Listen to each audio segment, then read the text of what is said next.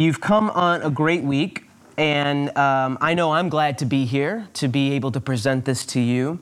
Last week, we started this new series called Deep Trouble. That was a phrase that I heard a lot growing up. You're in deep trouble. Wait till your dad gets home. I don't know why. But that was just something that happened in our house. This is a deep trouble that not only are we in deep trouble as people, but we're also trying to trouble the deepness of others. We're trying to push them to something deeper and greater. And so we're looking at this small section in Acts, just these 9 verses in Acts, where we can look through the lens of the vision of Hyphen. We are a baby church. We're an infant still. And we are just learning to crawl. We're just learning to get out there on our own and explore and experiment and see what kind of church we're going to grow up to be. And so we're not there yet. And so a lot of the questions that we're asking, a lot of the things that we're pushing toward, the answers are going to be no. We're not there yet. We're not doing the things that we're called to do. But because this is vision, we look to the future. We look to what's coming down the road. We look to what's next. When we all go on this journey together, when we all have been called here, we meet in this one spot and we're on this road and this crazy guide comes out of the woods and he says, "Hey, I'm glad you're all here. What we want to do is we're going to walk on this path and we're going to climb those mountains over there." That's vision. Because we see the mountain, we see the obstacle, we see what we want to do, and we're always traveling toward that. We're never quite arriving. And sometimes on the path we're going to be slow, and sometimes on the path we're going to be small, and sometimes on the path we're going to get lost, and it's going to get dark, and it's going to feel like we're getting angry or frustrated with how slow or how fast things are going. But we're always keeping our eye on what we are targeting. We're always keeping our eye on those distant mountains to say that's our goal. That's where we want to go. And so this is what a vision series reveals. It reveals where we want to go. It reveals what we want to do. Now, last week we talked about the shakeup Paul and Silas brought to Thessaloniki. Paul and Silas had been all across the parts of Turkey and Greece, and they were making their way through all of those regions. And everywhere they went, they spread the gospel of Jesus Christ. And this is what we sort of based our series on, is that through that region, by the time they got to Thessalonica, they had earned this reputation. They had earned this reputation as being people that turned the world upside down, that they were instigators, that they were disturbers, that they were agitators, that they were people that we didn't want in our city, doing the things that we had heard that they were doing in all the other cities. And so the folks in Thessaloniki knew what Paul and Silas's presence meant. And this is what those people said about Paul and Silas. These men who have turned the world upside down have come here also. They were trying to get Paul and Silas in trouble because they had come and had this reputation as being people that were going to shake things up, that were going to change the way that they lived. But in doing so, they were paying them a huge compliment. This is what the church wants to be known as troublemakers, as world changers, as turning the world upside down, as agitators, as disturbers. And somewhere along the line, we have lost our reputation as people who do that. Our presence in our communities doesn't upset anyone anymore. It doesn't agitate. It doesn't turn things around. Paul and Silas were turning the world upside down because everywhere they went, they carried the message of Jesus Christ. And this message was messing people up. It was messing with their minds. It was screwing up the way they wanted to live. It was draining them of their power. They held on to this religious power. And Jesus was saying, let it go. You don't need that. They were finding out that there was a God who loved them. They were finding out that there was a God who knew their name. He was a God who was unlike their gods that they were worshiping in their Greek temples and in their homes. He was a God of grace and mercy, a God of self-sacrifice, of joy, of love. Their radical message and their radical Savior was a game changer. It was what was turning the world upside down. It wasn't Paul and Silas. It was the message of Jesus. It's a message that we told you last week that we strive to keep simple. When we serve you a meal, when we serve you the food that you come hungry looking for, I'm not going to give of myself. I'm not going to make this the message about me. This is not my testimony up here. This is the things that Jesus has done. That's what keeps us full and hungry for more. But because of this radical message, people were no longer the same. Paul and Silas came into town and people changed their lives because of this. The world was divided into two sides. Those who believed and those who didn't. Those who were on the outside looking in. It says right in the text, some believed and some didn't. I mean, Paul and Silas were game changers. Paul had an actual interaction with the risen Lord, and he still couldn't convince people that Jesus was who they needed. Paul couldn't grow the church like we think he could have grown the church. He didn't get mega in any sort of way that we would define a mega church today. People heard the message and they walked away. They said, I don't need that. And so in last week's message, we talked about how we could turn our world upside down. And we even shortened it. We said, let's not even think about being world changers right now. Because in our mission statement, we're not talking about changing the world. We're talking about changing our neighborhood. We're talking about changing our neighbors. We're talking about changing the people in our family. We all know someone in our family who hasn't been affected by the life of Christ. And until all of our families are transformed, we still have a reason to exist. What if people thought that about us? What if people thought that we were changing the world, that we were changing communities, that we were changing the community for the better? What if we had that reputation? Those are the mountains we see, that we want to become a church known for turning the community upside down. What if we were so effective living for Jesus, we really made a difference? Think about that. Effectively living for Jesus, that we made change and we made a difference. What if we were so thoroughly personifying the gospel that our entire community was shaken?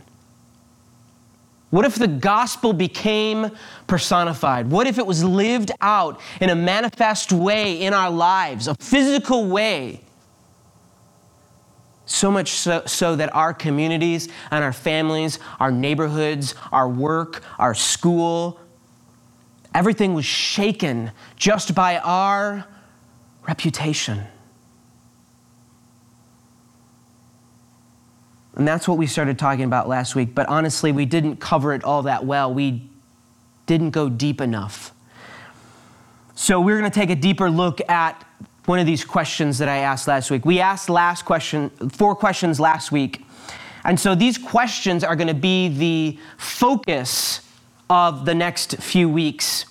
Let me go through those questions again. The first question was, are we a threat to turn our world upside down? Do we have what it takes to make a difference in our world? And insert world: community, job, school, our sphere of influence, wherever we're going. Is Jesus important enough to us that we will stop at nothing to see that he is lifted up?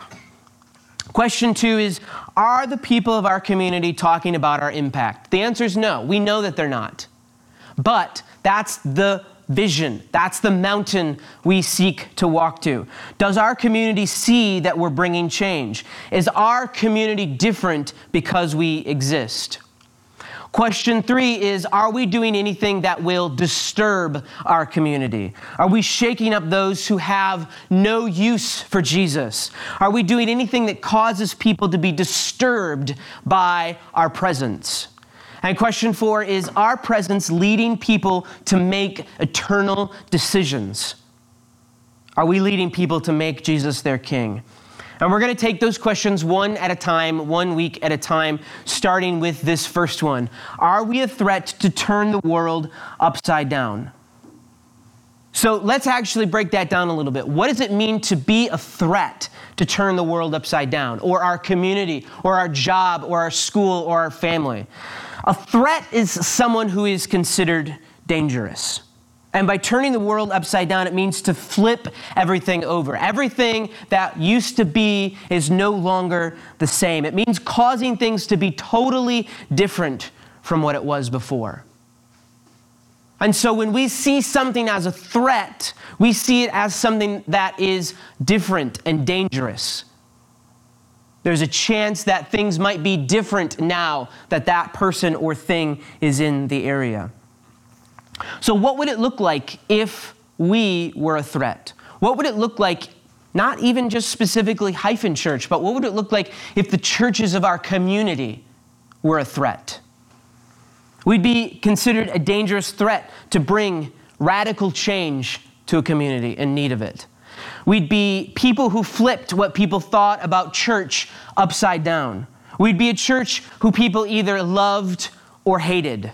There would be no in-between. We don't want people to feel meh about us. We don't want people to look at our church and feel indifferent about us. I feel nothing when I look at Hyphen Church. I want people to be passionate about it. I want people to be in love with it, or I want them to curse us because of what we've done to the community. I want them to feel strongly one way or another. Because look at what happened to Paul and Silas. There were no in-betweens with Paul and Silas. There were no in-betweens with Jesus. There were no people that looked at Jesus and said, oh, I'm meh. That miracle was so-so. 3 out of 5 stars, maybe. We would recommend 5 out of 5 or 0 out of 5. We want people to burn with passion.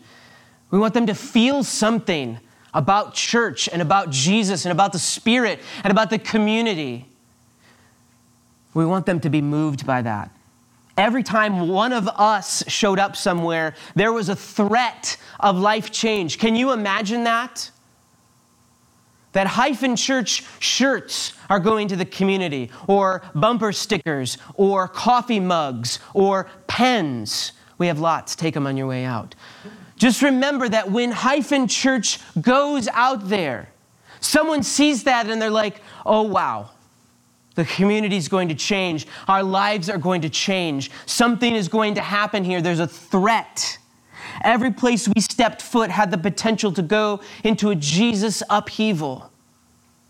The presence of God, the presence of Christ moves with us, and we are the personification of that gospel. And then we'd be just like our Savior, because Jesus was a dangerous threat everywhere he went.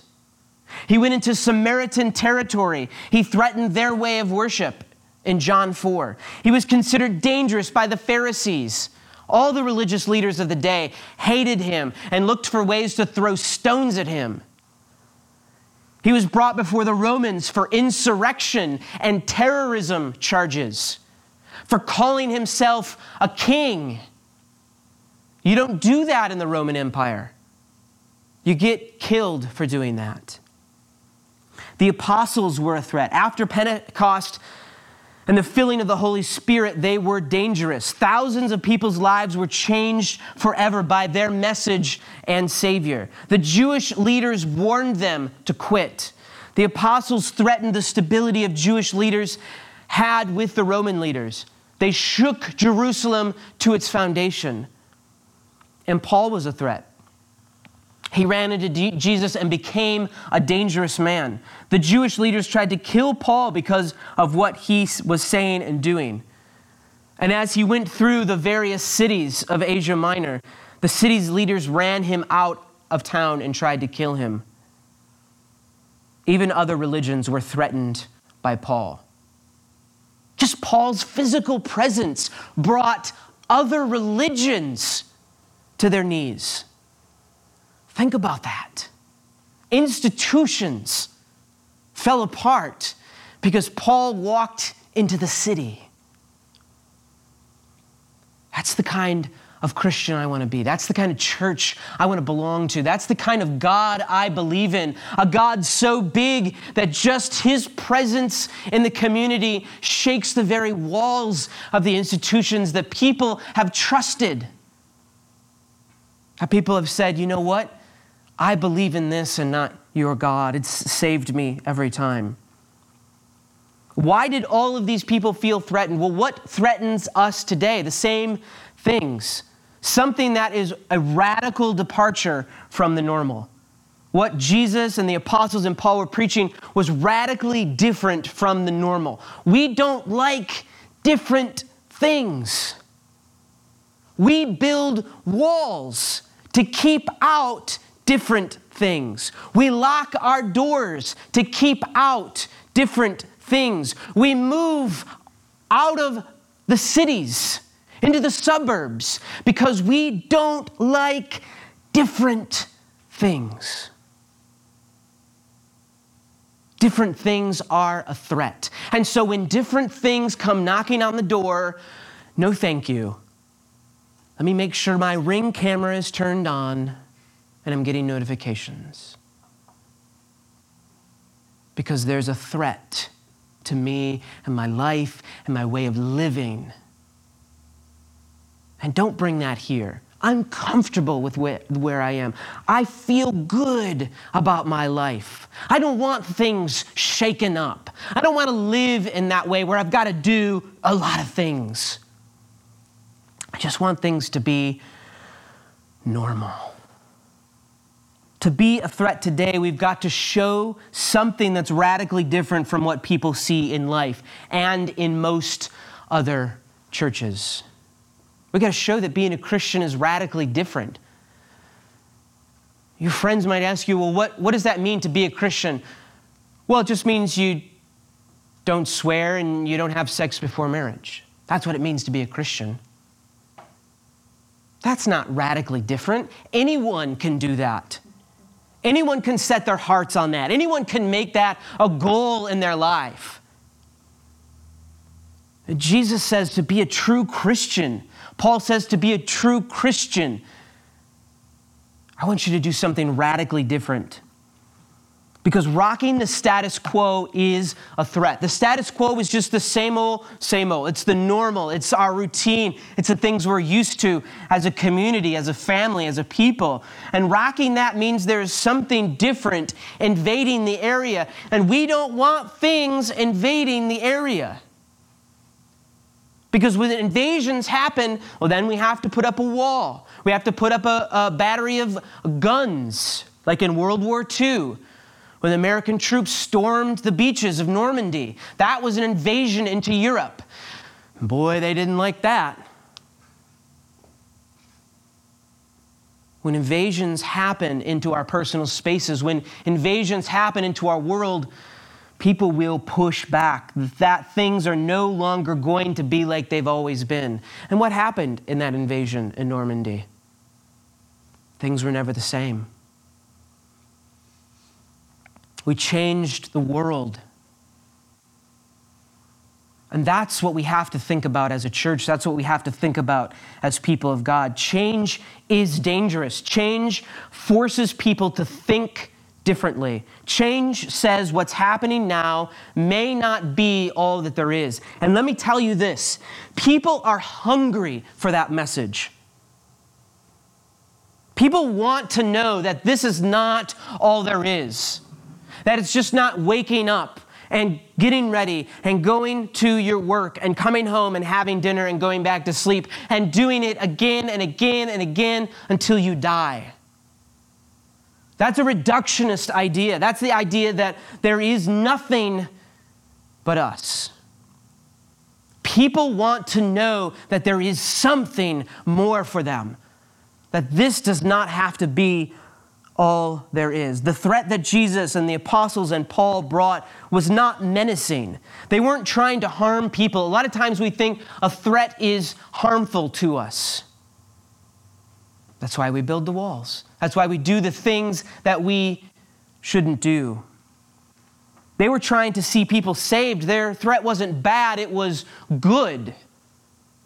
But it's all a matter of perspective, isn't it? It's all a matter of who you ask. That, my life is good now, I'm fine, thank you, I don't need anything else from you. But what does that mean? What does it mean to have a good life? What are you basing that on? Earthly things? Because those fade and die and wither, and you won't have those any longer. And when your world is taken away, when everything is taken away from you, and there's loss in your life, and you don't know where to turn to, and you're questioning everything you've ever done, how good's your life then? The goodness of our life is based on something eternal, forever, unchanging, imperishable. The reaction of the people who were threatened was what was bad. It wasn't who they were. But it was just their reaction that was bad. When we talk about being a threat like Jesus, we're not talking about being malicious. We're not saying that we're going to go out in the community and just threaten people and I'm going to punch you if you don't listen to Jesus. That's not what we're saying here. That would be ridiculous. Don't try that. We are talking about being a threat to change the world for good. That when we show up, good things happen. And not good by the world's standards, but good by God's standards. God's blessings flow through that. We're talking about being a threat to see people's lives changed forever by the power of God. It's a threat because it's a promise to change. It comes as a threat and as a promise. That it's actually the only true threat we can speak of. Because we can talk big, I'm going to come over there and I'm going to mess you up. I mean, no one's scared of that, right? Coming from me. That's not a true threat. But when we say, as a church, we're going to change the community for good, that's the only true threat we can say, because God wants us to do that. God wants to see that fulfilled in our communities, and in our workplaces, and in our schools, and in our families, and in our neighborhoods, and in our world. God said, this is what I've called you to do. It's not just a threat, it's a promise. It's a promise to do all these things. It's a promise to say, yes, your life will be changed, but you will be so blessed by that. We're going to mess you up big time, man. And you're going to love it. Because God is all we've got. It's the only true threat that we can speak.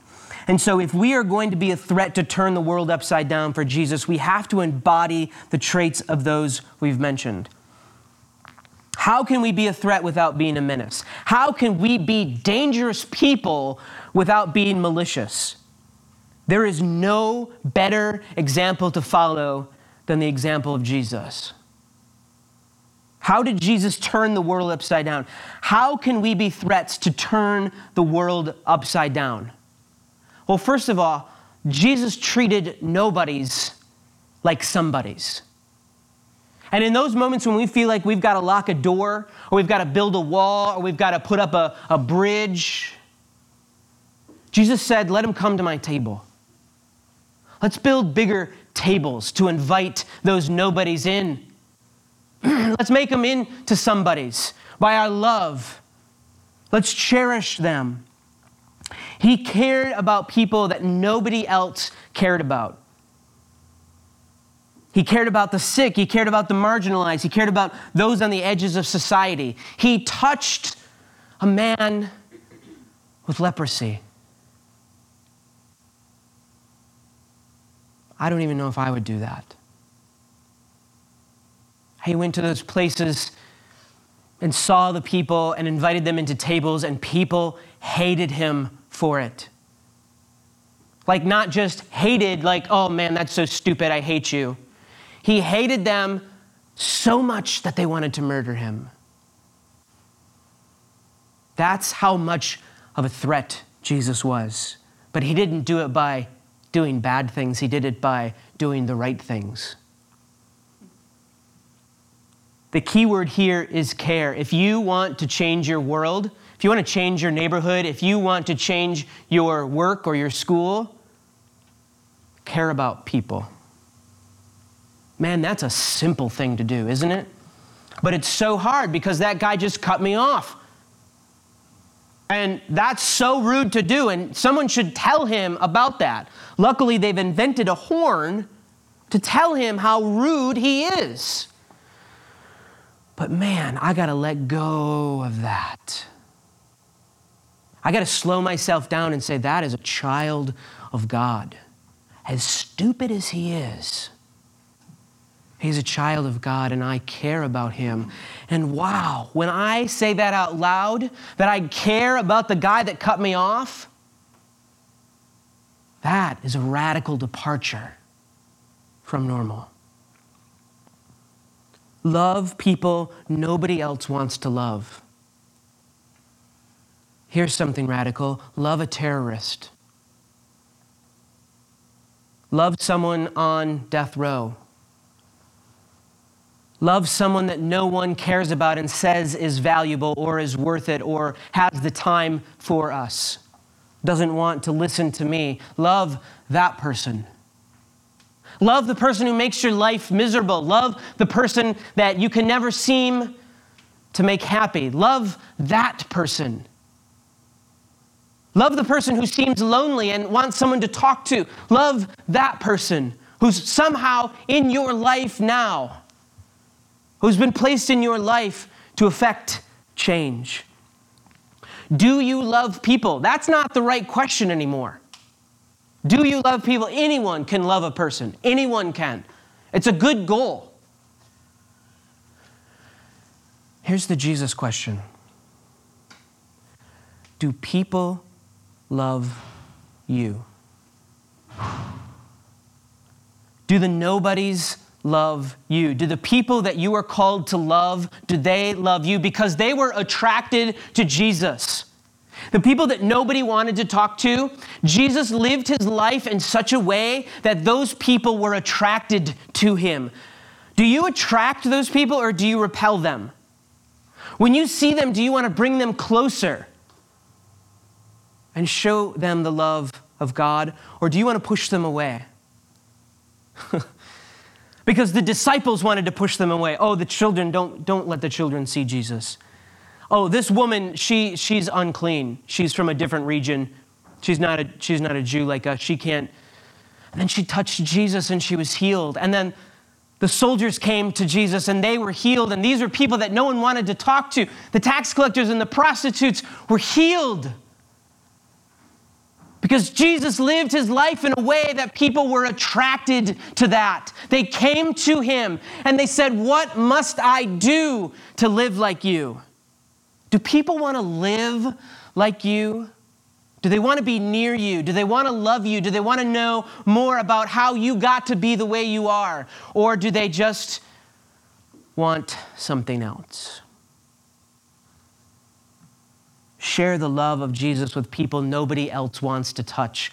Jesus also challenged the religious establishment. And I don't know if you've read the story, but this got him into big trouble. To challenge the religious establishment and the authority, he flipped religion on its ear. He came into the temple and he literally flipped tables because they were selling tickets into the temple. They were selling little tchotchkes to say, hey, you've been to the temple. Here's a souvenir. Oh, by the way, that's 30 shekels, which is a ripoff, by the way. That stuff is so cheap. He pointed out what religion really is, a set of rules and regulations with a few people making the rules. And then we get in line and we say, oh, yeah, I can do this, and I can do this, and I can do this, and I can do this, and then I'm done. And then we start to think, okay, well, actually, maybe I don't need church. Maybe because I can do all this religion stuff at home, on my own, in the comfort of my house. I can pray and read my Bible. I don't need community to do the things that I've been called to. Well, let's take that a step further, shall we? I don't need the church. I don't need God, actually, to do all that stuff. I can get to heaven on my own because I've prayed and I've read the Bible and I just believe and I've said those things. There are churches that you've gone to before in your past that think that way. That have big productions, that have lots of people, bright, shiny, happy faces sitting there. But were you truly impacting? Were you truly a threat? We can have 1,000, 10,000 people in a church, but if we are not changing the world around us, we do not deserve to exist. I would rather have 15 world changers. I would rather have 15 people that have come into the presence of Jesus and cannot say no than have a church of 1,000 people who are just really comfortable. This is a really nice church. I like what they've done with the lobby. The communion is delicious, by the way. I love that.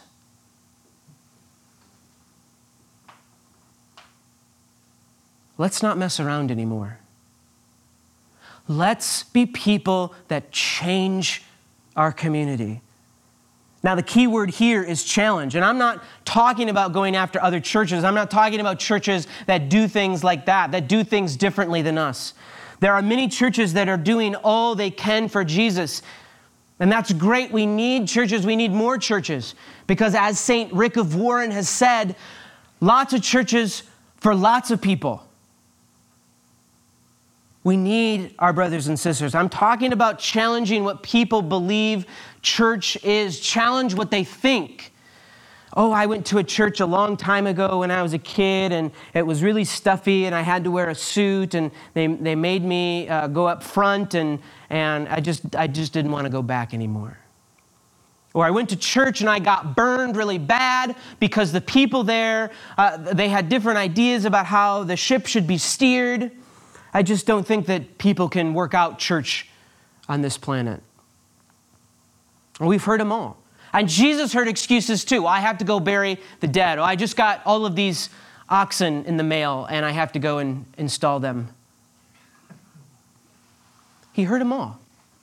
And we continue to hear them today because people don't want their lives changed.